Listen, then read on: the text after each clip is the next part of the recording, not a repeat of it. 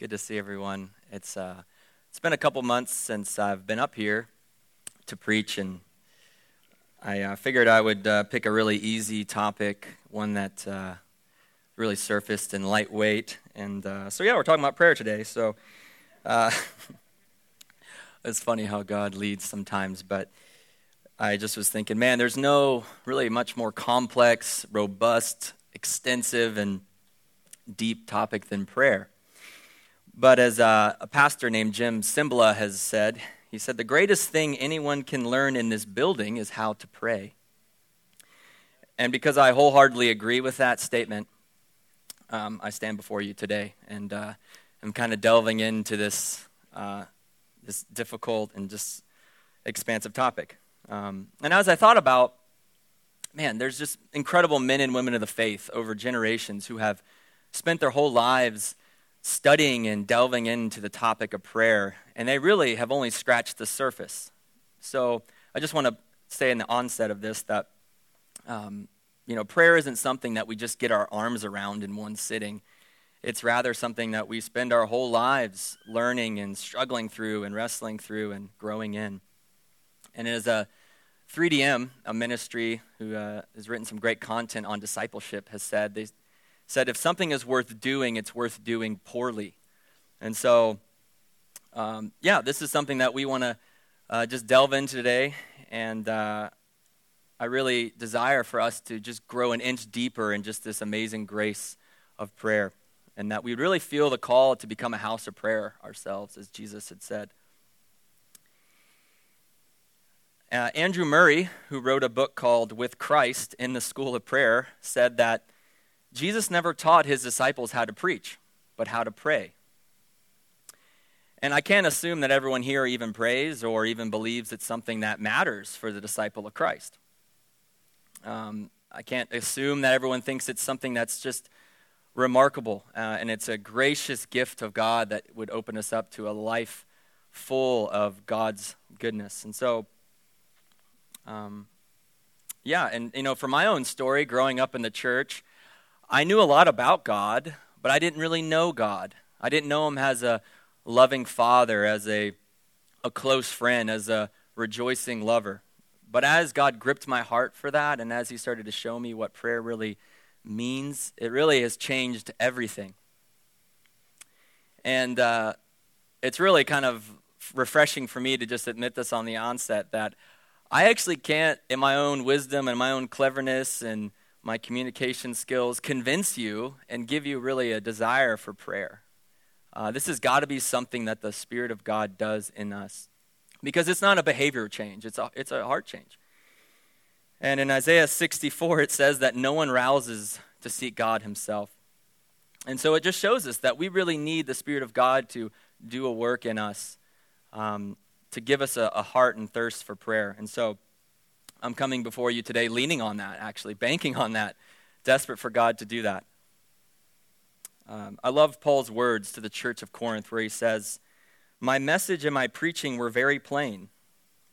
Rather than using clever and persuasive speech, I relied on the power of the Holy Spirit. I did this so that you would not trust in human wisdom, but in the power of God." Let's pray. Father, you are so good and so great, Lord. And we just acknowledge, Lord, our need for you today, and that, God, you would work through our weakness, God, through my weakness, through all of our brokenness, God, that you would just shine so brightly, God, that we would just get a taste of your goodness, Lord, and that we would be changed, Lord, that we wouldn't leave here the same, God. And I just pray that by the power of your Spirit, that you would really illuminate the Scriptures, and you would really open our eyes, God, to some incredible truths in your gospel and in your word, Father. We just thank you so much for giving us your word, Lord, and showing us who you are and what you're like. And I just thank you for your presence in our midst right now. For your glory, Lord, we do all these things. Amen. So I have a fun little story, scenario. Let's say that you're preparing dinner and you're with your family. And so you have a very big spread and you're preparing the table. And you're about to serve dinner and everyone's getting together in the kitchen and in the living room. And as you're about to sit down, a stranger comes into your house unannounced, doesn't knock, doesn't ring the doorbell, but very just calmly comes into the kitchen and says, "Hey everyone, when's dinner going to be served? I'm really hungry. Looks great." Well, what would be your response? It's Dylan. I probably have done that before. That's not the point of the story. Well, if he was a stranger, I was not a stranger in that case. We'll get there. If he was a stranger and you didn't know him, I assume your response would be something like, "We don't know who you are. We don't know how you got in here. But if you don't get out right away, we're going to call the police." Now, this stranger would be cast out. He would not be welcomed into the family. Why? Because the family doesn't know him. And so my goal in our time today is to unpack this incredible truth of the gospel that where we once did not have access to God, now by the blood of Christ, we now do have access to God. And that prayer is the vehicle whereby we access the fullness of God. But unless we look back at the Old Covenant and all of its regulations and complexities and rules, we will not actually feel the radicality of that statement. We won't recognize the unfathomable privilege that we have to access God directly because of the work of Jesus on the cross. And I was kind of thinking about how funny it would be if we could kind of spend just a week in this system. If we could just deal with bulls and sacrifices and blood and all of these rules. Because then we'd actually have a context for so much of the scriptures. And it would make a lot more, it would hit home a lot more so if we had to deal with all of that. And then go, "Oh, finally, I don't have to deal with all the blood and all the mess. Thank you, Jesus." And so thankfully the scriptures give us some insight into this so that we don't have to go back and try to replicate that, which is great. So we're going to start in Hebrews 9 because that gives us a great history lesson on what it was once like with all of its rules and regulations. And so the scriptures are going to be up on the screen. We're going to be in Hebrews 9:6. And this is talking about how the priest had to come and enter the presence of God. All right, cool. The priests go regularly into the first section called the holy place, performing their ritual duties. But into the second, only the high priest goes, called the most holy place, and he but once a year, and not without taking blood, which he offers for himself and for the unintentional sins of the people. By this the Holy Spirit indicates that the way into the holy places is not yet opened, as long as the first section is still standing. So yeah, basically coming into the presence of God was a bit complicated, and it was only for a select few. Many of you may know of Moses' right-hand man named Aaron. Listen to what God said to him in the book of Leviticus. "The Lord said to Moses, 'Tell Aaron your brother not to come at any time into the holy place inside the veil, before the mercy seat that is on the ark, so that he may not die.'" So here we see this is some intense language of the Lord. He's saying, man, this is life and death going on here. And entering the Lord's presence was only permitted by the high priest, and this is only once a year. And not only that, he had to always come with sacrifices for himself and for all the unintentional sins. And he had to keep coming and coming and coming. And so only a few people were able to actually have the privilege of entering into the most holy place. And I don't really want to be a bearer of bad news, but I'm pretty sure none of us would have been selected to be a most high priest. So that means, if that was true, then none of us would have been able to access the holies of holies ourselves. But we would only see from afar.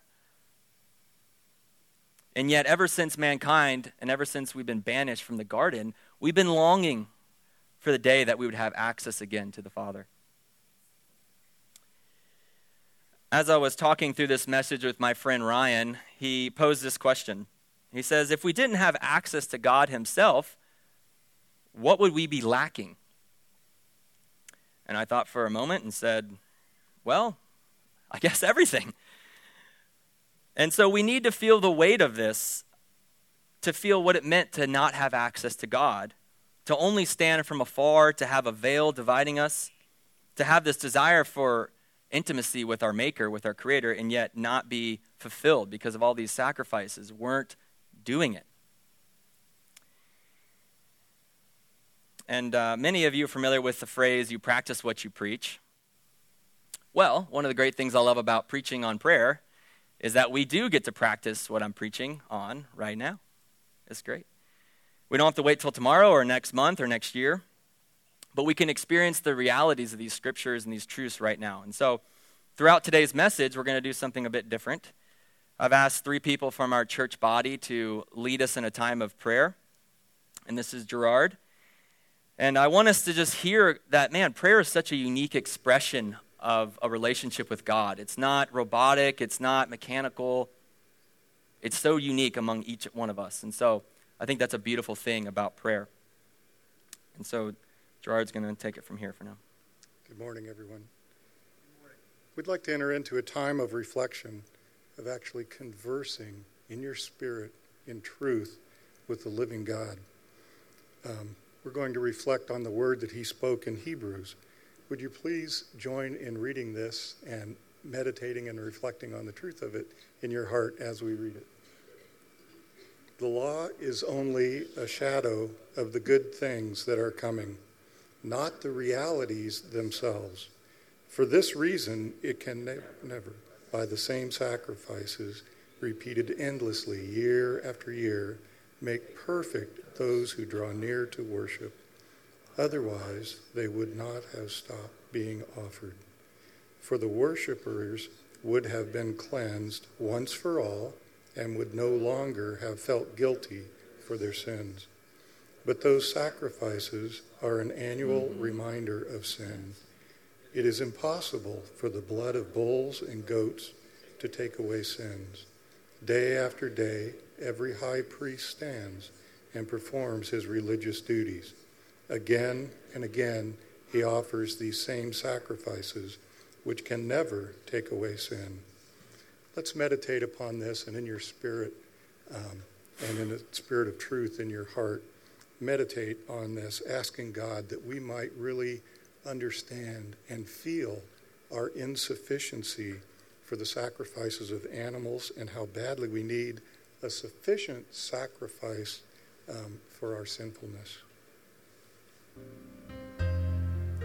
Abba, Father, thank you, Lord, that you have shown us that the sacrifices of animals do not cleanse away our sinfulness. We thank you, Father, that you have provided a way to do that through your Son, Jesus Christ. Thank you, Lord. Now, going back to the story in the house with the dinner being set, like the same story before, the meal's about to be prepared, or about to be put on the table, and everyone's excited about gathering and enjoying that meal together. And this time, your son comes in just in time for dinner, and he brings a stranger in. And he says to the family, "Hey, everyone, I'd like you to meet my friend. Can he have dinner with us tonight?" Well, what do you think the response is going to be this time? Well, of course. Tell him to grab a plate and sit down and enjoy the feast and enjoy us, enjoy our company. Now, why does this stranger now have access to the family? It's because he came with the Son. The Son gives him access to the family. And in the same way, we who once were strangers and outcasts now have access to the family of God because of the Son. Whoever gets the Son gets it all. we read about this major shift in Hebrews 9, that we now have a truer and better priest, Jesus Christ. For Christ has entered not into holy places made with hands, which are copies of the true things, but into heaven itself, now to appear in the presence of God on our behalf. Nor was it to offer himself repeatedly as the high priest enters the holy places every year with blood not his own, for then he would have had to suffer repeatedly since the foundation of the world. But as it is, he has appeared once and for all at the end of the ages to put away sin by the sacrifice of himself. So Jesus Christ has given us access to God. No longer do we have to go through the sinful high priests who had to continually offer sacrifices day after day, year after year, and it eventually died and they had to putting a new one in and a new one in. No longer do we need to offer sacrifices for sins that we are going to commit and continue to commit. No longer do we need to stand off in a distance even, like when the Israelites were watching Moses and God come together. And they would only just hear about God. But now we can know him personally, relationally, face to face. And this is the glorious news of the gospel. And so we're actually going to enter into another time of prayer and reflection, and Robin's going to lead us here. But this time we're going to meditate on the access that we now have to God, the holies of holies, because Jesus has gone before us on our behalf. And he's actually destroyed the dividing wall of hostility that once stood between us and God because of our sin.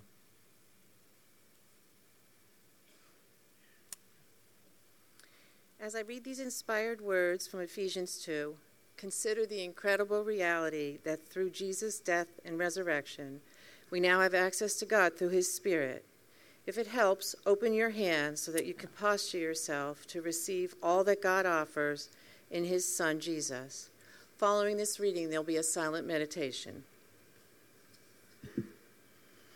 For he himself is our peace, who has made the two one and has destroyed the barrier, the dividing wall of hostility, by abolishing in his flesh the law with its commandments and regulations. His purpose was to create in himself one new man out of the two, thus making peace, and in this one body to reconcile both of them to God through the cross, by which he put to death their hostility. He came and preached peace to you who were far away, and peace to those who were near. For through him we both have access to the Father by one Spirit. Dear Lord, we are so thankful that you are so in control. It is absolutely amazing that as the Father of creation, you have made each one of us surprisingly different. Our gifts and personalities can be as far as the east is from the west. Yet through your amazing grace, we are one in you. It is you in us, Lord, that allows us to have access to God all the time. It is not possible to find the words to completely express our gratitude for this complete access. The fact that you placed Jesus before us, bearing all our sins, it is overwhelming.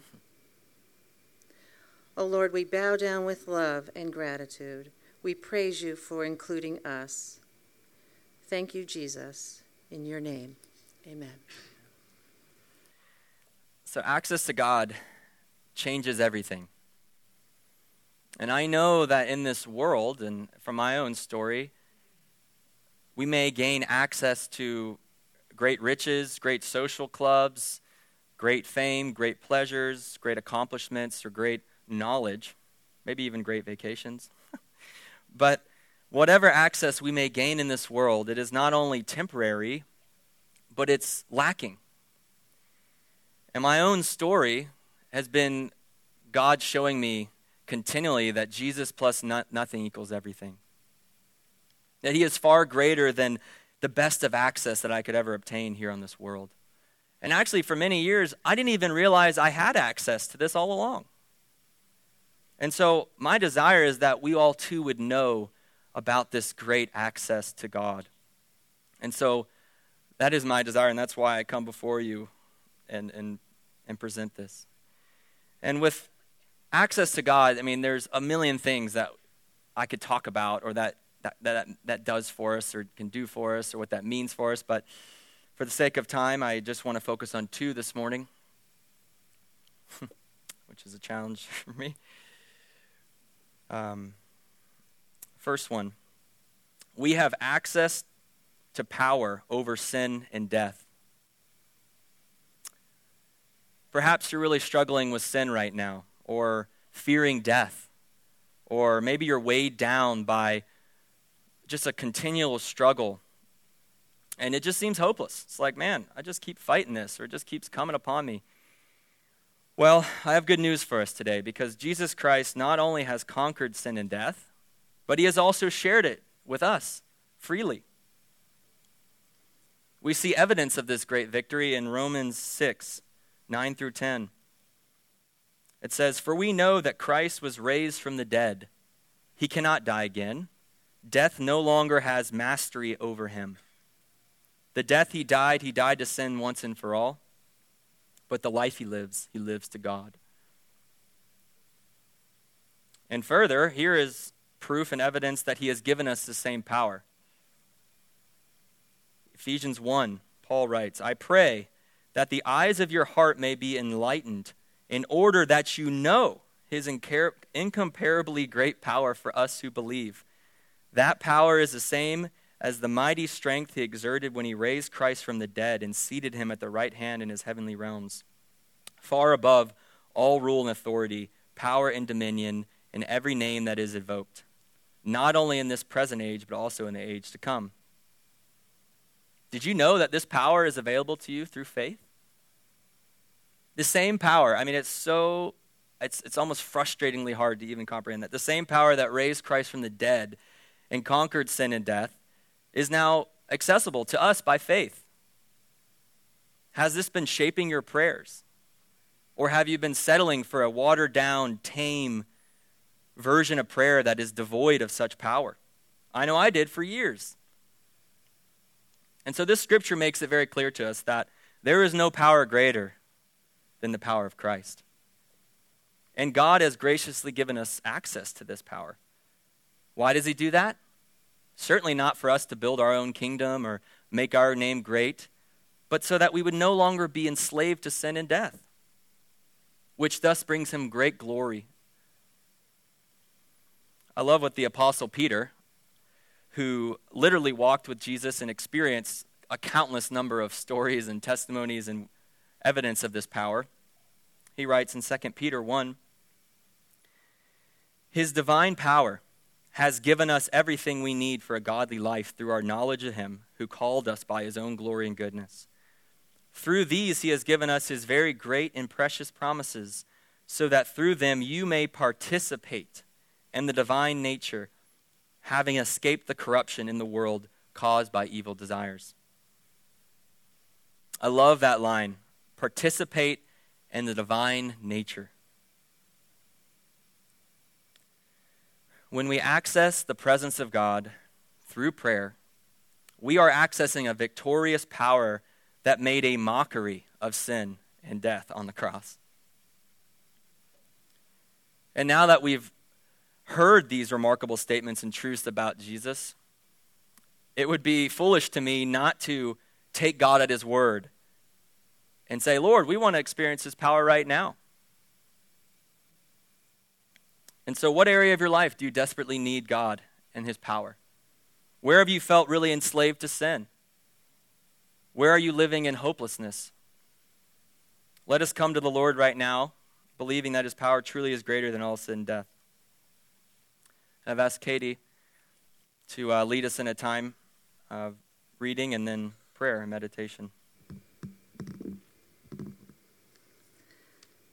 Colossians 2:13 through 15. "When you were dead in your sins and in the uncircumcision of your flesh, God made you alive with Christ. He forgave us all our sins, having canceled the charge of our legal indebtedness, which stood against us and condemned us. He has taken it away, nailing it to the cross, and having disarmed the powers and authorities, he made a public spectacle of them, triumphing over them by the cross." God, we just thank you so much for the way that you intimately know us, God, that you know the depths of our heart, that you know the sin that we struggle with and the dark areas that we may hide, God. We just thank you that you have conquered the sin through your cross, God, through your blood, through your grace, God. And we just want to claim that, Father. We want to recognize the work that you have done, Father, and that it's not a work of our own hands, but that it's been done, God. We just want to receive this, God. And I just pray for every heart that is struggling with this darkness, is struggling with these lies and trying to overcome it by their own strength, Father. I just pray that we would be able to recognize what you have already done and just leave it at the cross, God. Just pray these things in your name, Jesus. Amen. Thanks, Katie. Secondly, we have access to a relationship with the living God. I'm going to read from Hebrews 8, 10 through 12. For this is the covenant that I will make with the house of Israel after those days, declares the Lord. I will put my laws into their minds, and I will write them on their hearts, and I will be their God, and they shall be my people. They will not teach each one of his neighbor and each one of his brothers, saying, Know the Lord, for they shall all know me, from the least of them to the greatest. For I will be merciful towards their iniquities, and I will remember their sins no more. This is an incredible passage because it really shows us the heartbeat of God, and that is to know us all, that we would all know him, from the least of us to the greatest. And we do not need to wonder any longer, does God want a relationship with me? Because we can look to the cross. And Jesus on the cross is God shouting to us all, I want you to know me. We find even more evidence of this when Jesus was teaching his disciples in the Gospel of John. Jesus said, Then you can make your request directly to the Father in relation to this life I've revealed to you. I won't continue making requests on the Father on your behalf. I won't need to, because you've gone out on a limb, committed yourselves to love and trust in me, believing I came directly from the Father.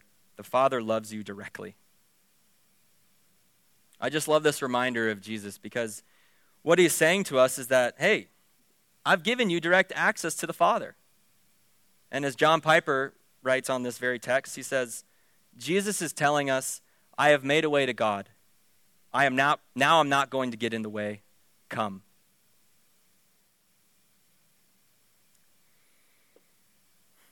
So I'm actually going to lead us in this time of prayer. And we're going to take God at his word that says, Lord, we're coming. We believe that you have given us access to the holies of holies, and that Christ has paved a way, that he's gone before us in our behalf, and that the veil that was once between us has been torn. And so I'm going to read from Hebrews 10, and I just find these words to be so inspiring and so encouraging. And this is the gospel in such a snippet. It's amazing. Therefore, brothers and sisters, since we have confidence to enter the holy places by the blood of Jesus, by the new and living way that he opened up for us through the curtain, that is, through his flesh. And since we have a great priest over the house of God, let us draw near with a true heart in full assurance of faith, with our hearts sprinkled clean from an evil conscience and our bodies washed with pure water.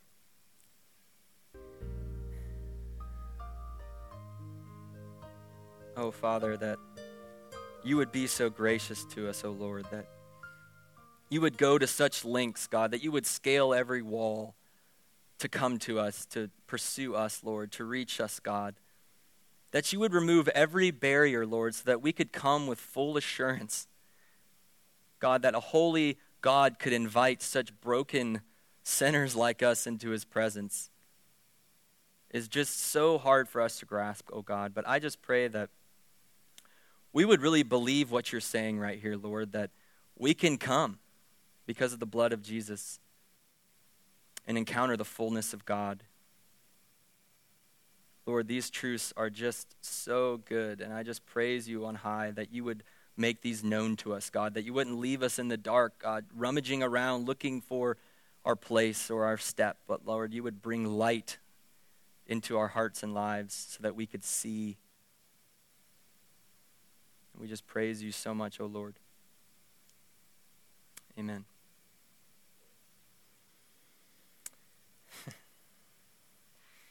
I don't know about you, but when I read the Gospels, sometimes I laugh at the questions that the disciples would ask, because they're questions I would want to ask, but I'd be too embarrassed to maybe ask them.